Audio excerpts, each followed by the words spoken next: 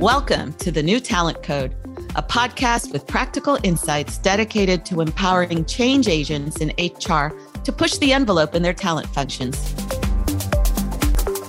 We're your hosts. I'm Lihia Zamora. And I'm Jason Serrato.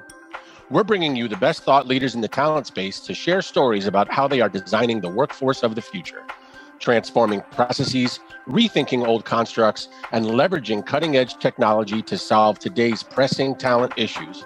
It's what we call the New Talent Code. So if you're looking for practical, actionable advice to get your workforce future ready, you've come to the right place. Hello and welcome to the New Talent Code. We just had another fantastic interview wrap up. This time I actually interviewed one of our very own. Some of you may or may not know, but at Eightfold, we recently brought in Darren Burton as our Chief People Officer, and he has an incredible background. He's been a champion of workforce transformations, DE&I, culture, and change management across a ton of industries, including aerospace and manufacturing. It actually blew my mind. He looks so young for having done so much. But anyway, he's actually what we define as an HR change agent. He's been pushing transformations, HR transformations across different industries by being transparent, holistic, strategic, just the perfect guest for this podcast. Yeah, it was great to have him on the podcast. It's great to have him at Eightfold. I mean, what a great conversation. Here's a little background on Darren for our listeners. As mentioned, extensive HR experience, over 20 years as a talent leader, leading large-scale operations, companies like IBM, Campbell Soup Company, Raytheon, most recently KPMG. You'll hear from him on why he decided to come to Eightfold and what opportunities he sees here and why he's excited about some of the capabilities we're bringing to market. We really wanted to pick his brain about how CHROs can walk into the boardroom even more prepared. It's something that can be really daunting if you don't have the data to back up your initiatives and your talent programs. We covered a lot of ground in this episode. I love his analogies. He really puts a lot of things very simply. I love how he was saying HR in the past has been driving without the lights on just because they haven't had the right level of insights into talent. But the best part for me, guys, is when he starts talking about, just like brass tacks, how do you go from being a facilitator to a champion in HR? It comes a little later in the episode, so definitely listen in. One of my favorite parts of the episode was when he talked about, in his previous role as the HR leader at KPMG, during COVID and during the shutdown and during the move to hybrid and remote work, just the way the nature and shape of his role changed. Yeah. And the importance of his role on that leadership team. I think that really stood out to me, especially as we all work together to kind of build the way we're going to move forward into the future, the role that HR now plays kind of in that transformation. It was really an interesting thing to discuss. Yeah, I definitely felt like I walked for a minute in his shoes, or, 30 minutes. But anyway, enough from us. Enjoy the interview with Darren Burton, Eightfold's new Chief People Officer.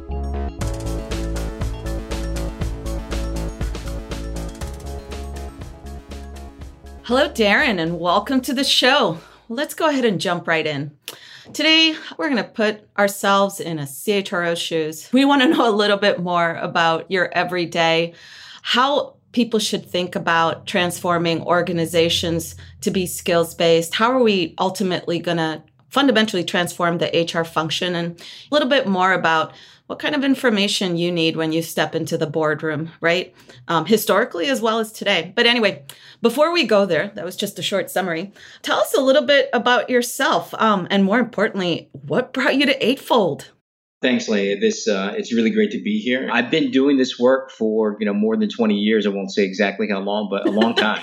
Yeah. I've worked in 6 different industries and 6 different companies. I've had just about every role in human resources you can think about. I've worked in manufacturing. I've worked in unionized environments, non-unionized environments. I've worked in technology companies like IBM. I've worked in business outsourcing. I've worked in aerospace and defense, in the intelligence business within Raytheon, and the missiles business within Raytheon. Wow. Prior to coming to Eightfold, I was working at KPMG, and I was a CHRO for KPMG, and responsible for an overall HR transformation for KPMG. So really fortunate and proud of the background that I have. And then it brings me to, so why did I choose to join? And it's pretty straightforward because although I did not know about Eightfold prior to joining the advisory board, but when I met you folks and we started having these conversations, they became more and more intriguing. And what I found was what I've been looking for that entire career, spanning all those different companies and all those different industries, was what I've been trying to do is really understand talent within each of those organizations and be able to quite simply make intelligent decisions about how we engage with our talent and attract that talent, move it through the organization, and really make sure that we're being productive as far as how we engage with our talent. And we never really had that ability before. And I've never been able to, across all of those experiences that have been tremendous, truly be able to have a talent intelligence platform like Eightfold offers at scale in any of those organizations. Simply put, also, we tried to do this at IBM, and I tell this story all the time when I first started my career. And what we were trying to do was create an internal talent marketplace for our people, because if you think about it, then it was 300 or so thousand employees. And think about just the breadth of skills that existed within the organization that we really didn't understand completely. So one is truly trying to understand that talent, and then ultimately, how do we engage that talent and kind of take it through the life cycle of employment and match talent to what our needs were? Because clearly, with that size of an organization, we couldn't simply hire all of the talent that we needed. And if you fast forward today, that's exactly where we are now. But we have the technology through artificial intelligence and deep machine learning through Eightfold and a platform. So when I saw that, when I engaged with all of you and the leaders, I said, I've got to get engaged. I got to do this. So that's why I joined. Well, welcome to Eightfold. We're so happy to have you here. And it's so wonderful that kind of what you've been seeking all along, you're able to find here with us. We're excited to see what we work on together to improve the HR function and to continue to build this talent intelligence technology. You know, Darren, HR has gone through several phases over the last 100 years and probably no more so than the last 5 or 6. And I like to say, when I was growing up in the HR function, HR was always kind of the defenders or the propagators of organizational culture, right? They were the ones that kind of help set the rules of the road and help people understand the guiding practices of how we work together. And I think over the last few years, HR has been asked to kind of be the change agents and changing culture and driving transformation in this new way of work. So I think with everything going on in the world, it's never been more challenging to work in HR, but also probably more exciting to work in HR because of everything that's kind of at our fingertips. How have you seen HR change in your career over these last 20 so years? It's simply amazing. And as I listen to you talk, I think about the lead up to the last 3 years. And it's been that lead up of continually being more engaged with the business, understanding the direction of business leaders and positioning talent in the work that we do to make sure that it's aligned. But the last 3 years, it's just been a roller coaster ride, an accelerated roller coaster ride.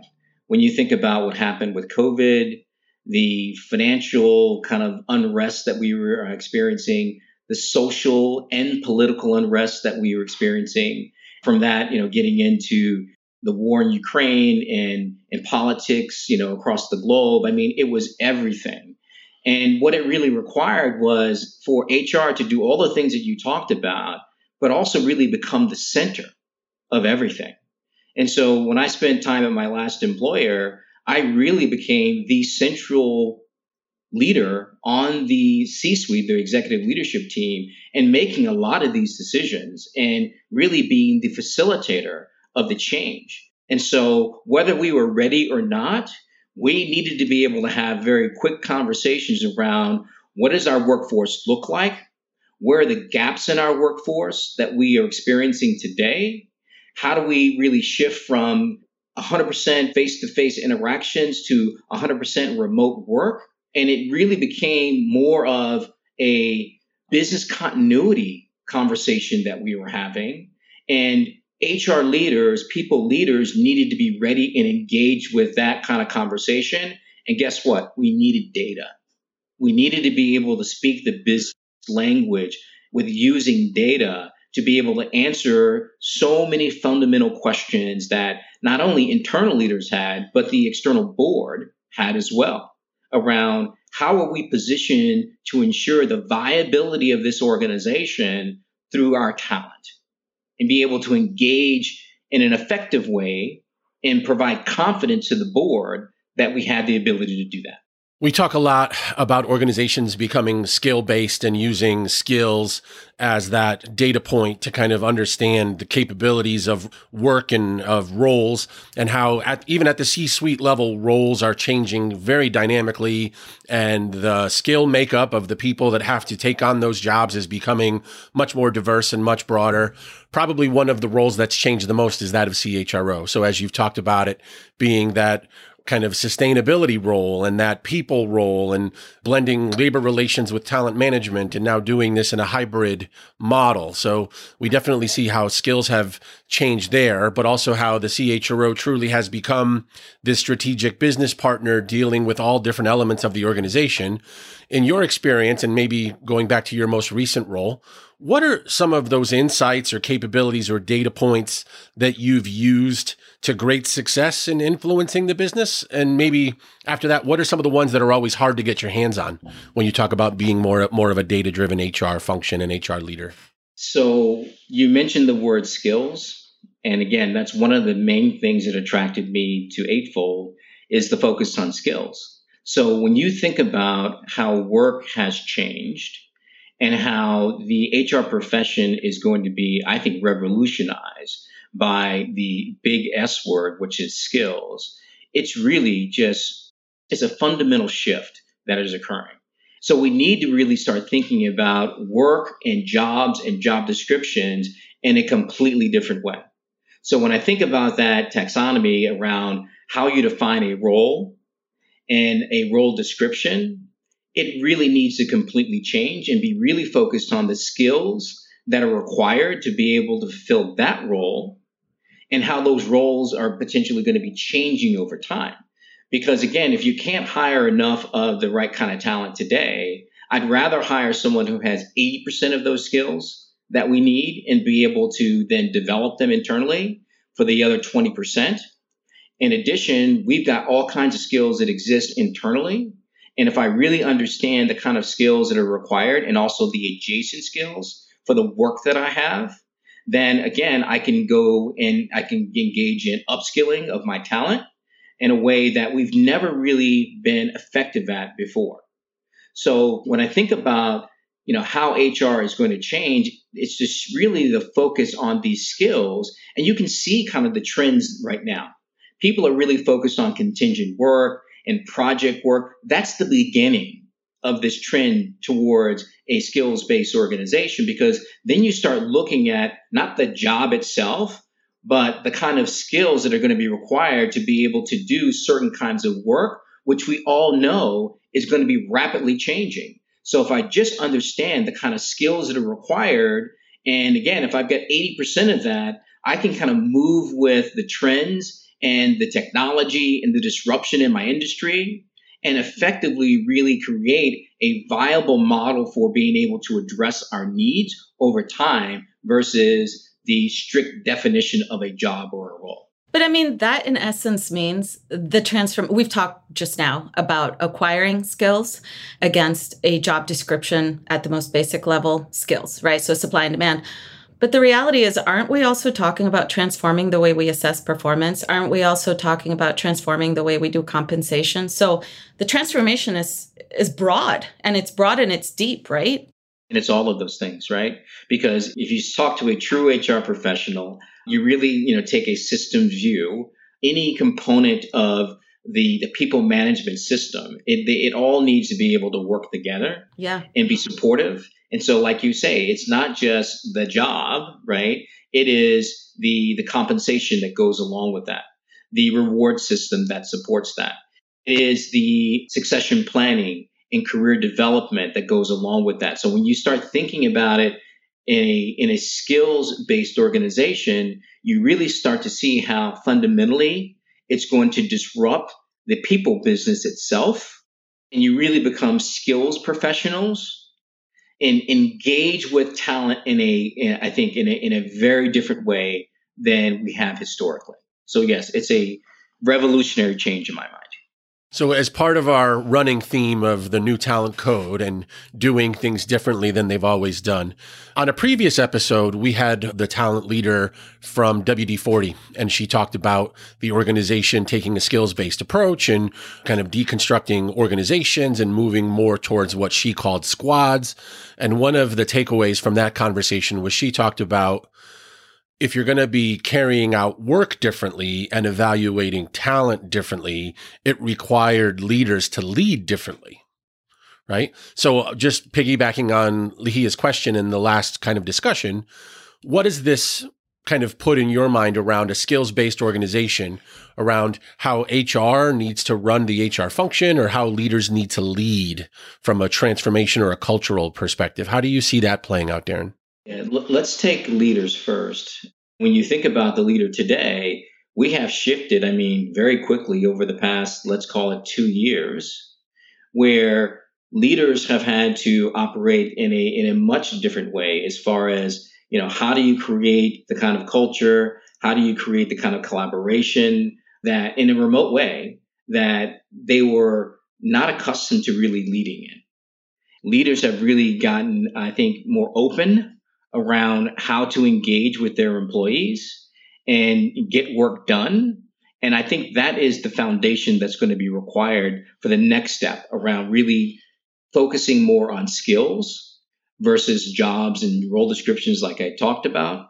And for most organizations, I think that they're going to have to be able to engage with their leaders and be very deliberate around how leadership is going to have to change to be able to be aligned and support this new way of thinking.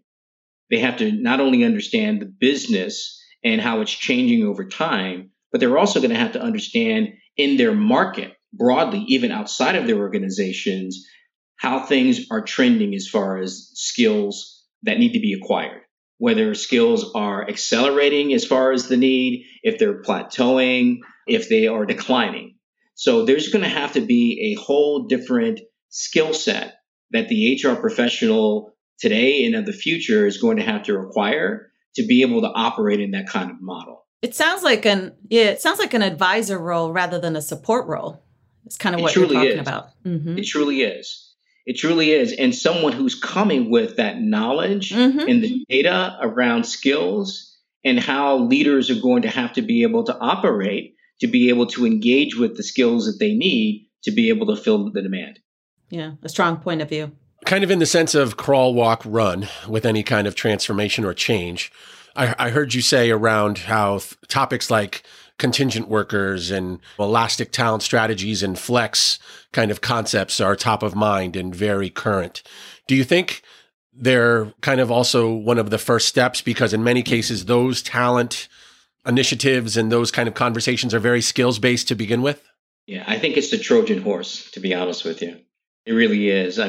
We were playing around with flex and contingent work, again, as a result of the pandemic, in a huge way. Even before the pandemic, we were talking about the gig economy, but it's a whole different concept now. And I think that there is a percentage of, every organization's workforce that is going to be based on contingent and project work. And more, that population is going to grow. And even the core workforce, I believe, is going to look more like a project-based organization, right, than it does today. So I think contingent and flex is kind of the beginnings of the evolution that we're going to go through. One of the things I've been sharing, and a couple of years ago, it wasn't as popular for people to hear or for me to say, was that, at universities for early careers, a lot of career services center we're talking about over the course of your career, you would go through project-based employment, right? Because you couldn't go somewhere and work for 30 years like your parents did. And I think what's happening now is with tools like internal talent marketplaces, organizations are trying to create that ability to have project-based employment, but within their walls for a period of time to sustain their talent based off of how they deliver to their customers, right? And you know this. I mean, you've been in the business just as long as I have, even though I've got more gray than you. That internal kind of marketplace is absolutely where employers have been trying to go for some time. One, the technology wasn't there. And two, I think just as important, culturally, organizations weren't really ready for how fluid talent needs to be able to move through an organization.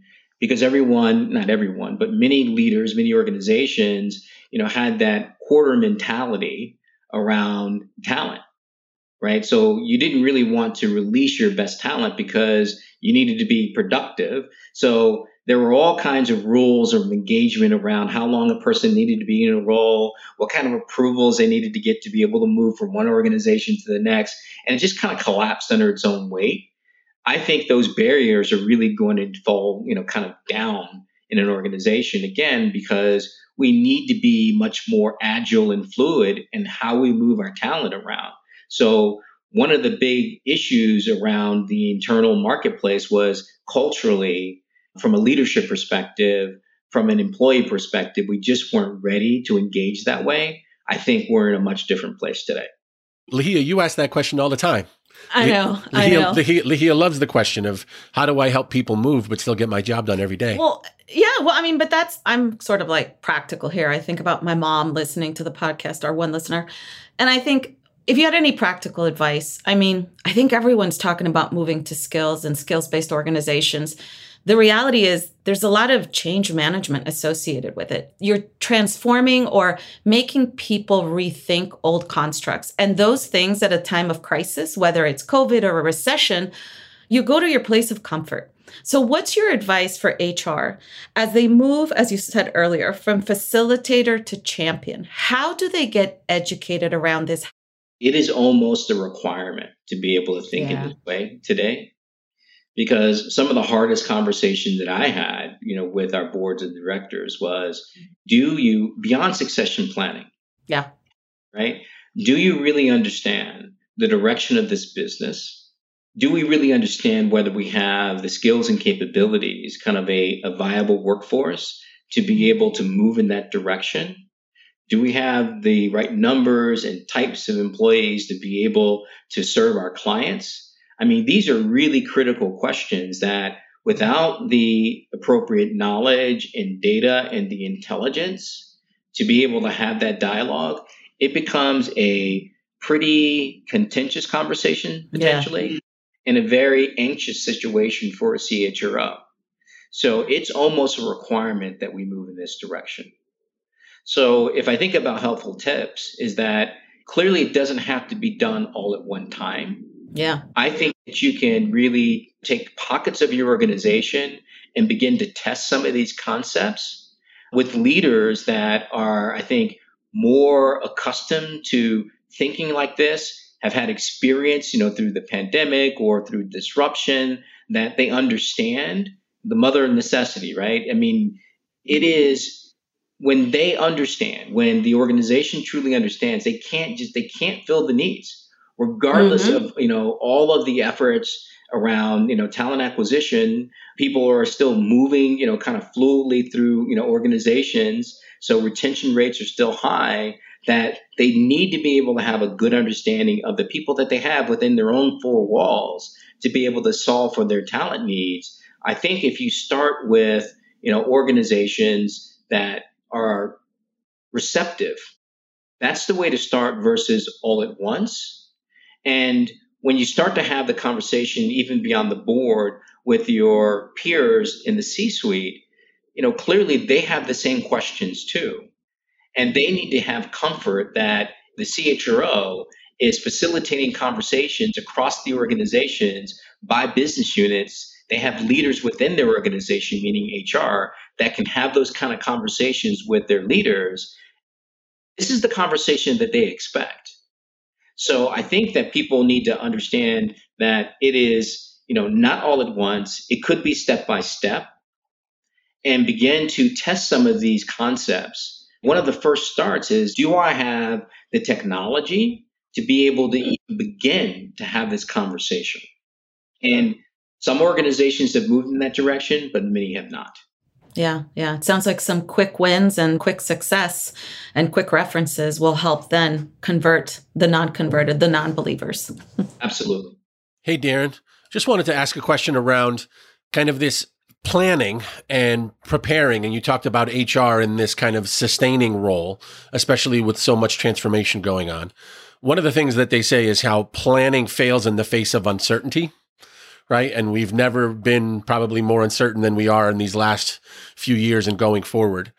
There's been a lot of discussion around kind of changing how you plan and not just looking at, like we've talked about, specific roles, but maybe looking at the work or looking at the scenarios and doing things around planning for specific scenarios or a variety of scenarios, because you never know what may come at you.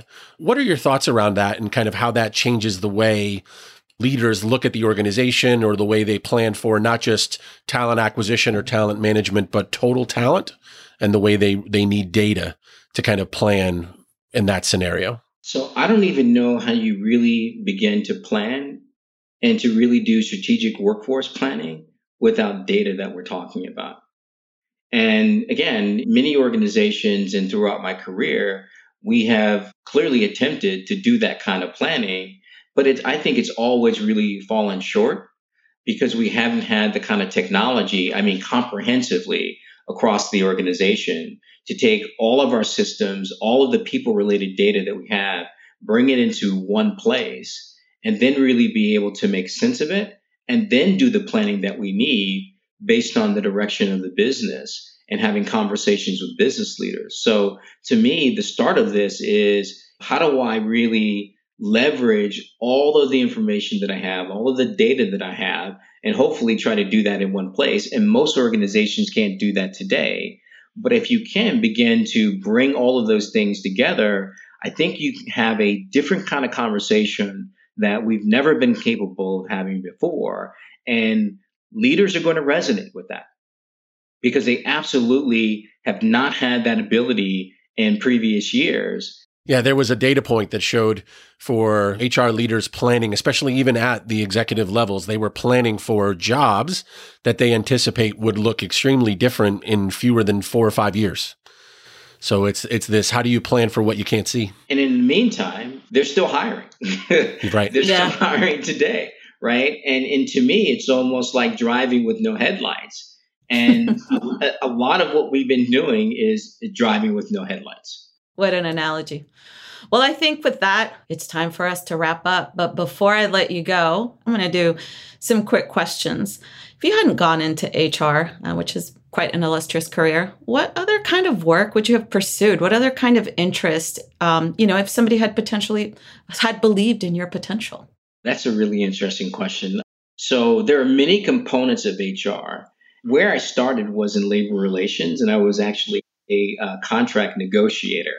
If I had not continued in my path to be more of a generalist, I would have been a labor negotiator. You enjoyed it that much? I really enjoyed it that much. I would have been doing labor negotiations and would have stayed in that field of work probably. But opportunities came up and I chose to pursue them. Yeah. And best career advice you've ever received? Wow. Be open to change. Right? Especially in today's world. The advice I always got was be open to change and never make decisions based on how you think that's going to impact your career. Be unafraid and really do what you think is the right thing to do, right? Regardless of the pressure. So you have to have the courage to be able to make decisions. And I think that what my experience has been is that if you're the kind of leader who is willing to make decisions, guess what? People are always coming to you to make decisions. Mm-hmm. So I think that in order to be able to do that, I always say that, I'm making career-ending decisions like every single day. That's the job.